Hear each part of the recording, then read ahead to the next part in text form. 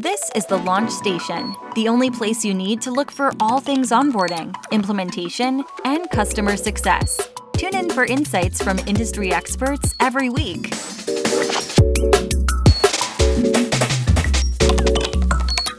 Hello and welcome to the Launch Station. Most SaaS companies which are selling to mid-market or enterprise sort of go through a similar journey on the customer onboarding and implementation front.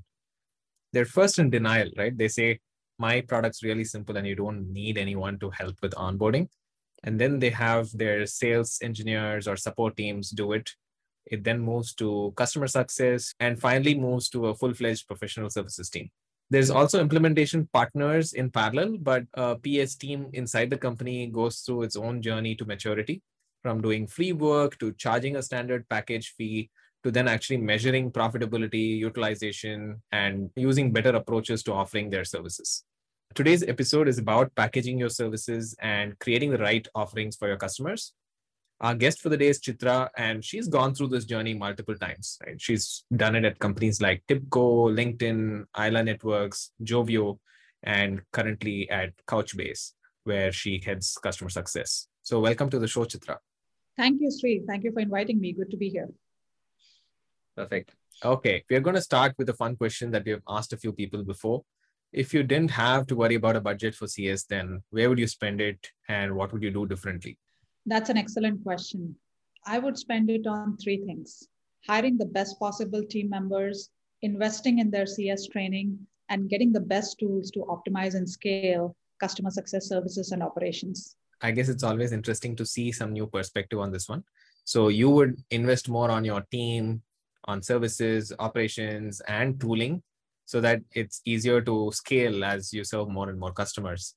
Many of us are used to throwing people at the problem since CS ops and tooling is generally missing. Chitra, before we go on with more questions, it would be useful for folks to know a little more about you. So the last time we chatted, we spoke in detail about your stint at Tipco and how that set the path for your future. Can you talk a little bit about that? Sure, absolutely. So my work at Tipco as the member of the professional services team was my introduction to the services industry. Tipco had and still has a big professional services group. I think there are 1,000 plus now. And within that group, I was part of an elite subgroup called the Global Business Architects, which included some of the most senior and experienced members in professional services. I was actually the youngest and least experienced member of the team at that time, which had most of the people with at least 15 to 20 years of experience. So it was great from a learning perspective. And we were the designated firefighting group. And as part of that group, I got exposed to a range of customer engagements and activities ranging from both pre-sales, like doing POCs or tech pitches, to post-sales activities like building solutions, reviewing architectures, performance reviews, and being a long-term trusted advisor to my customers. And during the course of my career, I also got exposed to a wide range of customers in verticals like finance, insurance, gaming, high-tech, pharma, retail, and so on. And as I and my team members were working with all these different customers in different business domains and use cases, we started noticing some repetitive patterns of requirements, use cases, modules, and so on, which led to the thought that we could potentially extrapolate those common requirements and build reusable and deployable modules, package them, and then offer them to our customers versus building them out individually for each and every customer. So this mechanism is a win-win for everyone. It was cost-effective for the customers, and it offered a path to standardization. And for those same reasons, it was good for us as well. And that was my introduction to designing, building, and launching service offerings. And as they say, the beginning of many, many more. And when I joined LinkedIn as part of the technical consulting team there, which was part of the overall customer success org, I leveraged my Tipco experience to similarly help launch and manage customer success delivered services to augment our existing product offerings. And these modules were completely owned and managed by the customer success and services team with no involvement from the formal product team. And they were hugely successful because they were actually helping plug a very important pain point and gap for the customer. And in fact, at least one of these services, as far as I know, was later absorbed into the core LinkedIn product. And also sometimes launching features or new functionality as service modules can provide a good test bed to assess demand, value, and reception before formally making them part of the core product offering. That sounds like quite a journey, Chitra. When did launching consulting services come into the scheme of things for you? So when I joined the IoT industry, working for an IoT platform as a services startup, it was the stepping stone to some really interesting times. I got into Internet of Things at a time when it was cutting edge. I mean, it's still cutting edge, but especially so at that time. But it was also relatively brand new. And many companies, although interested and wanting to adopt IoT, had no idea how to go about it. So, what we ran into many times was that customers or prospects were really keen to be IoT and enabled and signed on to our platform. But once that happened, they did not have the best or complete knowledge or awareness about how to maximize success with this new technology. And that was our motivation to build our consulting services offering. That's pretty useful and insightful.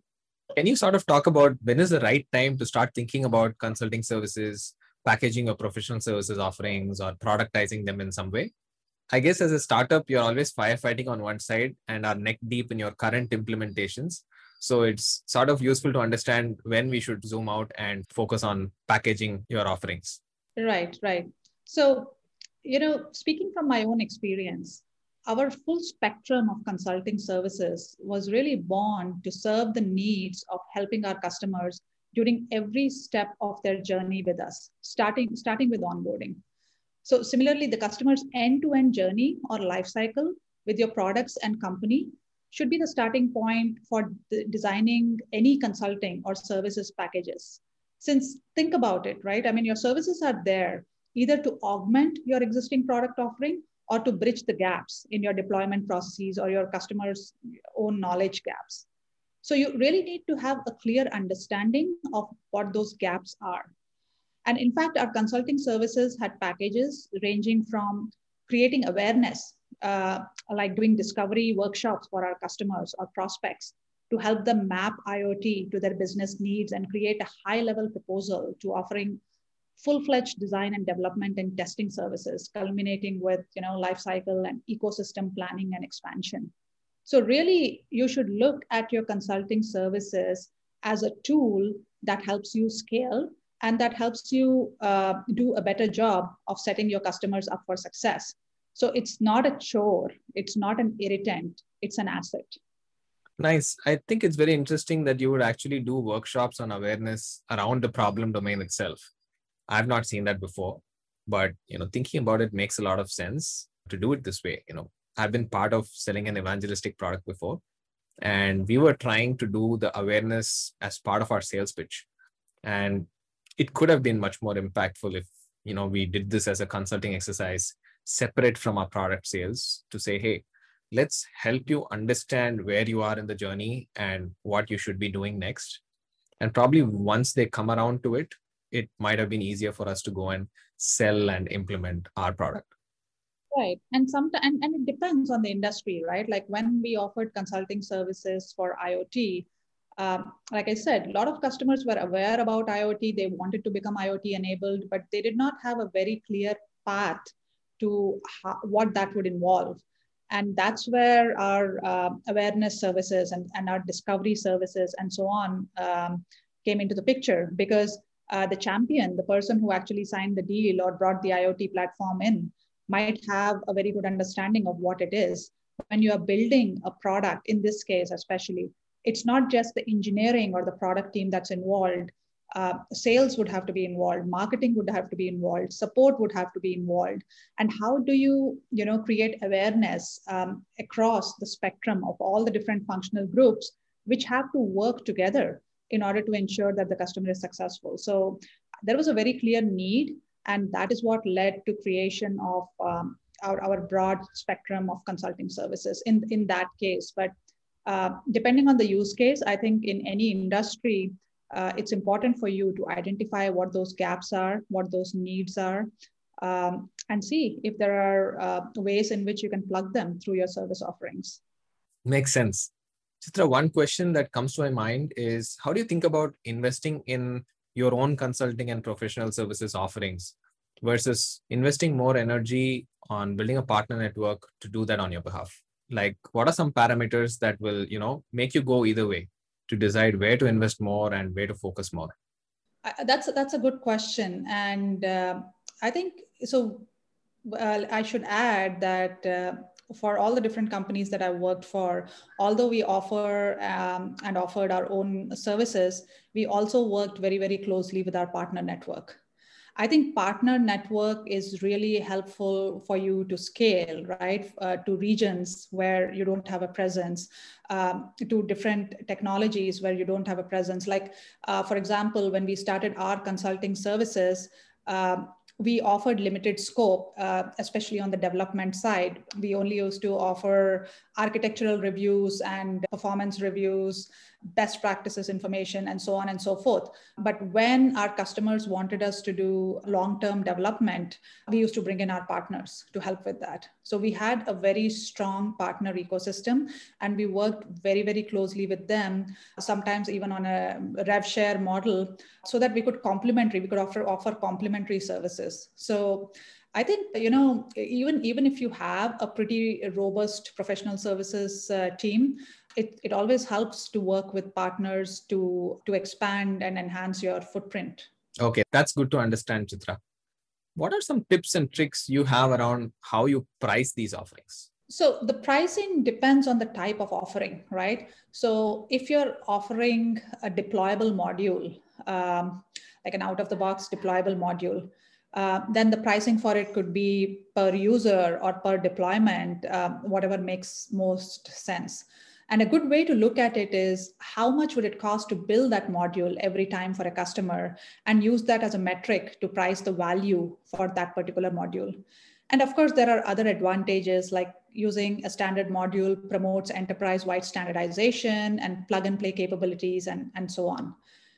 If you're pricing a consulting workshop, then it can be priced based on the number of hours or days, or the number and seniority of resources working on it.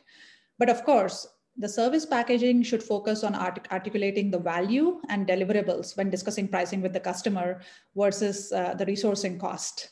But those are some parameters that you can look at to price your different offerings. Chitra, so you had also mentioned in a conversation we had in the past about how some of your offerings on the services side were eventually productized. I'm curious to learn about some of those examples and how it really worked out. Yeah, sure, absolutely. When I was part of the technical consulting team in the HR tech space, one of our service offerings that was extremely popular was this offering called job wrapping. When companies post jobs online, a lot of these different processes are very, very manual, where they basically have to go and they have to fill this form and then click a button and the job gets posted. So, which is fine if you have like 1 or 2 or 10 jobs, but that becomes very, very tedious when you're dealing with thousands and thousands of jobs. And we actually created a service that addresses that need, where you could automatically scrape websites and apply certain parameters and get those jobs posted.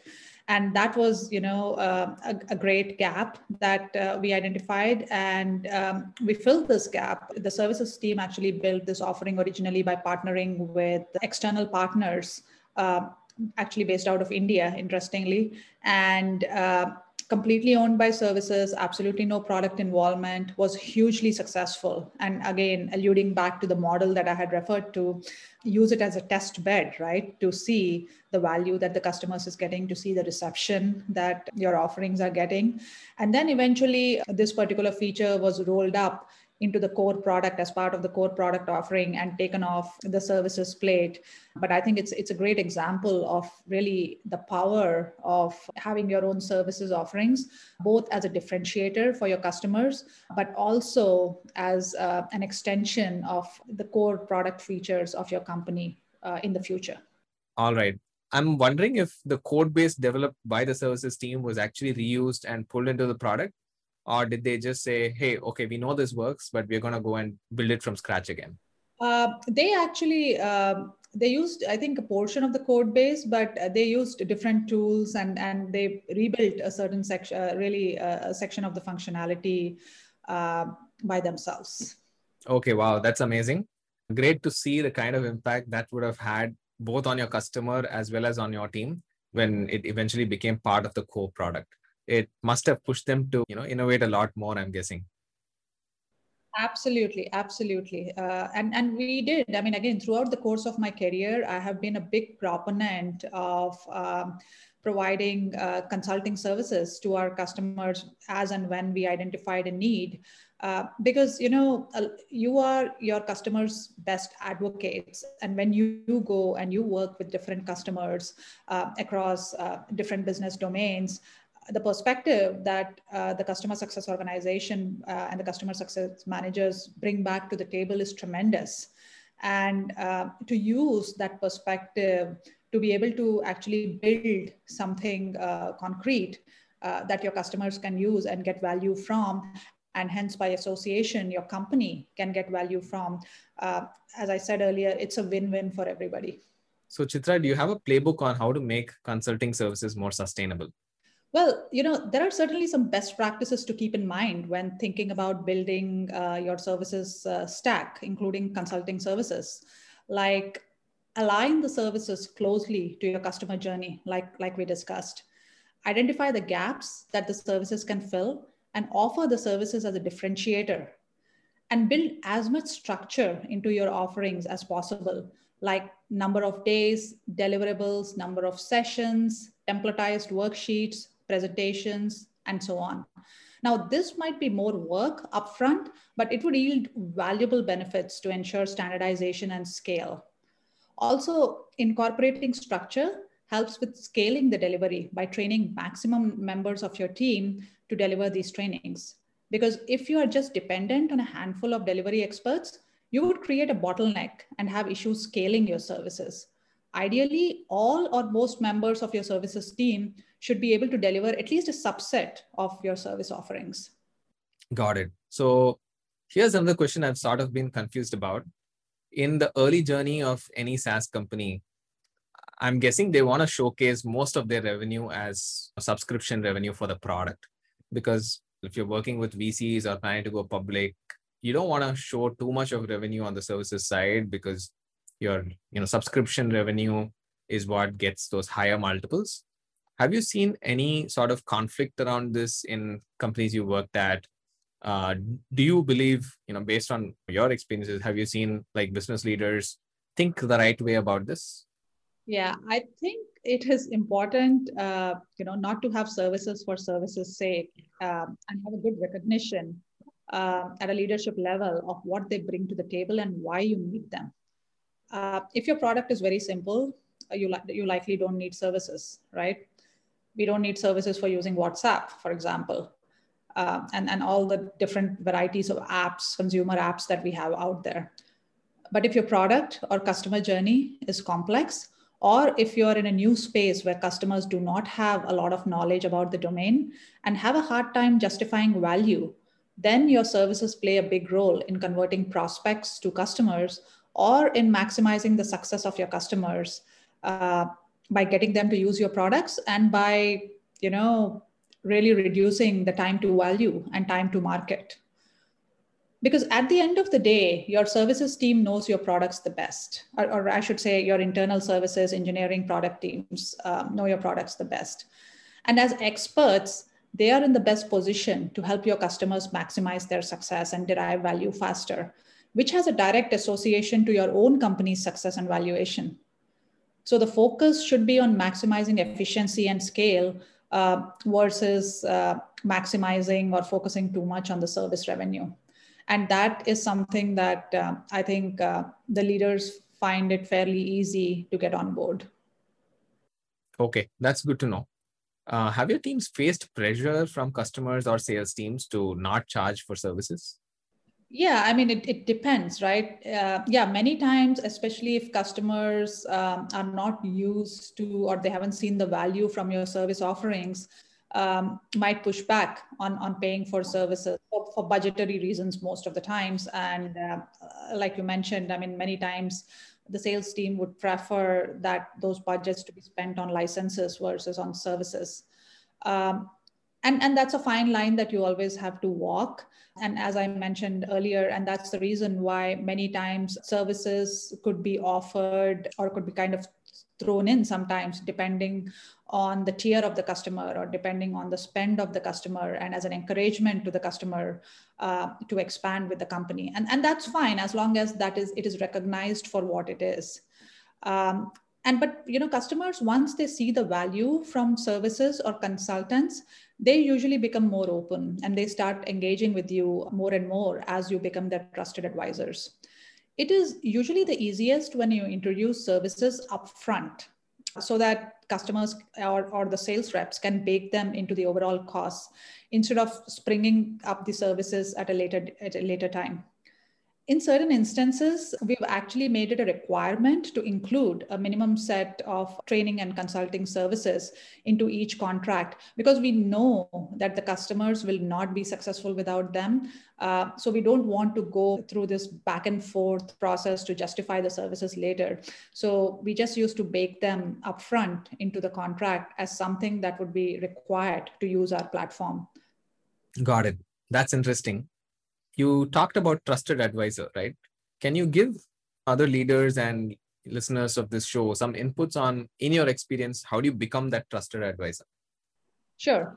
And I think a really important thing to become a trusted advisor is to have a consultative mindset. And having a consultative mindset comes with asking the right type of questions. You really need to have a holistic understanding of your customer, the whys and the whats. So things like, why did they buy your product? What was their motivation and drivers? And are they the right ones? What is their company culture? What are their goals? What are their fears? And what are their plans? And how do your products and your services fit into the big picture? So it's really important to have a good understanding of your customers and their pain points and the problems that they're trying to solve, and then be able to connect the dots back to your products and services, but also to your overall learnings that you've picked up, the way other customers use your products and services, the way they have seen success from them, and how those learnings and success can be applied to these customers, and to articulate that effectively. It's not only important to know, it is also equally important to explain it to the customers in a way that it makes sense for them and clearly articulates what's in it for them to follow your guidance and advice. So that's how you become a trusted advisor. And also, very, very important is to be empathetic and to show integrity. Because, I mean, at the end of the day, trust is everything. Those were some great tips, Chitra. Thank you. Now we go on to the next section, which is our rapid fire questions. Here's the first one. What's one habit that you picked up in 2020 that you will keep going in 2021?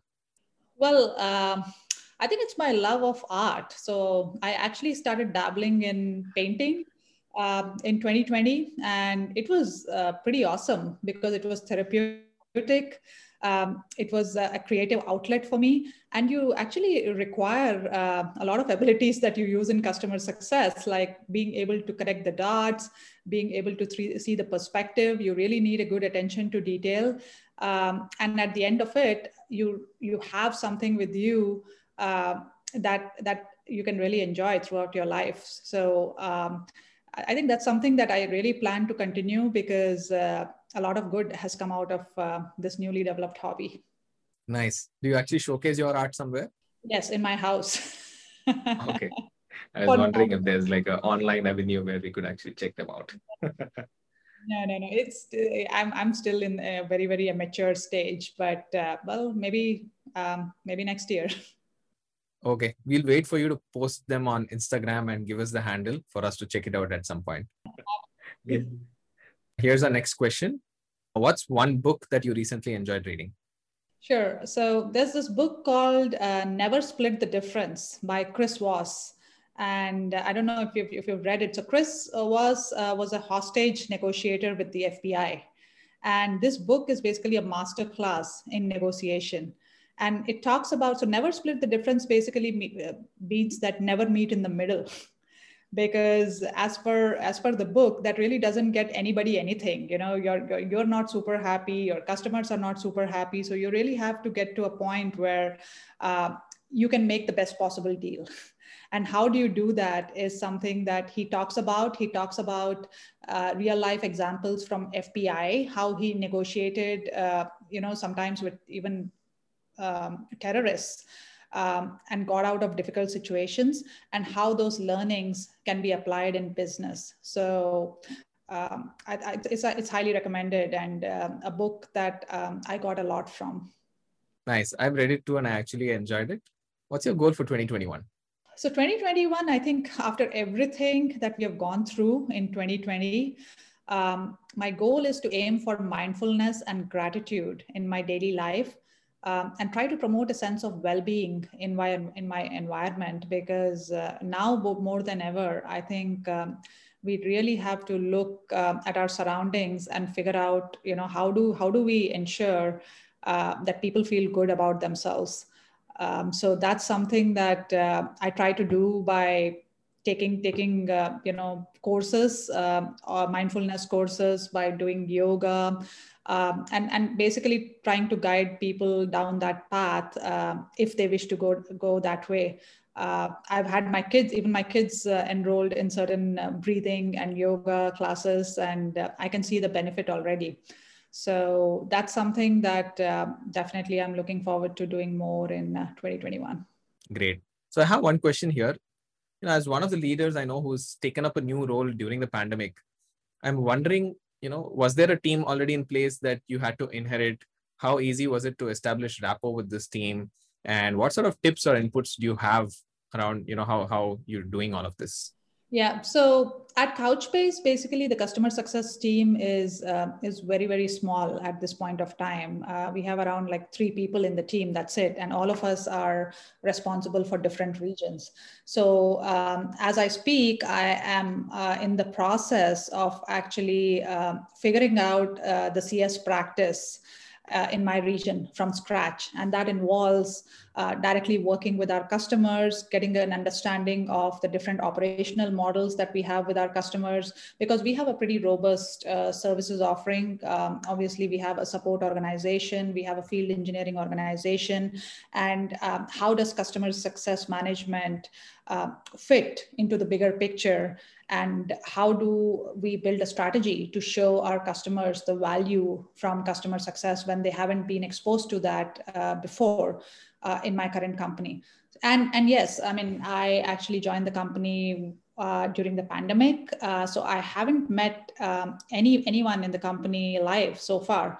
So all my interactions have been via web conference, both with my teammates and with my customers. So that has definitely been an interesting experience, but I can't wait to get on the road and actually meet people live and meet my customers live, because nothing beats that. Absolutely, I'm sure. We now come to the last section of the interview, which is questions from our Rocket Lane Slack community and from our audience on Twitter. So here's the first one. When it comes to hiring for your team, what qualities do you give most weightage to? I would definitely give weightage to their consultative skills. And again, for a few different reasons. I inherently believe that being a good consultant brings some valuable skills to the table to become a customer success manager, because it's a combination, like I said, of asking the right questions, being able to connect the dots, and being empathetic to your customers' needs, putting yourself in their shoes, and not just the customer's shoes, right? I mean, a consultative mindset is a mindset. So that's something that, as you practice those skills more and more, become part of your inherent personality. And when that happens, I think you only bring good things to not only your customers, but to your internal teams as well, to your teammates as well, in terms of how you collaborate with them and how you work with them. So that is definitely a skill that I rate highly when I am doing my hiring. All right. Here's an interesting question. As an organization matures, you have leaders for customer services and professional services. Do you believe PS should report into the CS leadership? And do you believe it should all align at a CRO level? What's your take on this? I think it's helpful for the post-sales organization essentially to roll up to a single leader. We could call that organization customer success organization, or we could call it field engineering, or whatever. But I think to ensure cohesiveness, to ensure a common unified goal of making your customers successful, it helps to keep these functions under the same umbrella. Okay, here's another good one. Post packaging, when you're selling the services offerings, is there a separate budget you've seen for promoting these consulting services? Yeah, so the budget for promoting your service offerings typically would come out of your overall customer success organizational budget. And you have to basically decide how much time to spend promoting them and in which ways.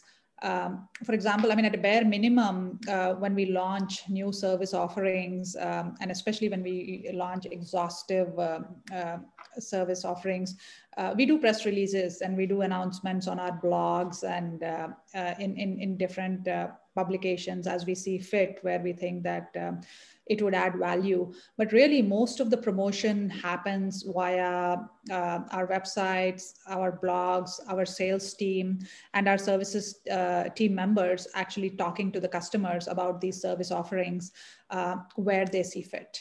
Makes a lot of sense, Chitra. That was our last question for today's show. So that brings us to the end of the show. Thank you so much for all your great answers. It was great having you at the launch station. Absolutely. It was great. Thanks for having me.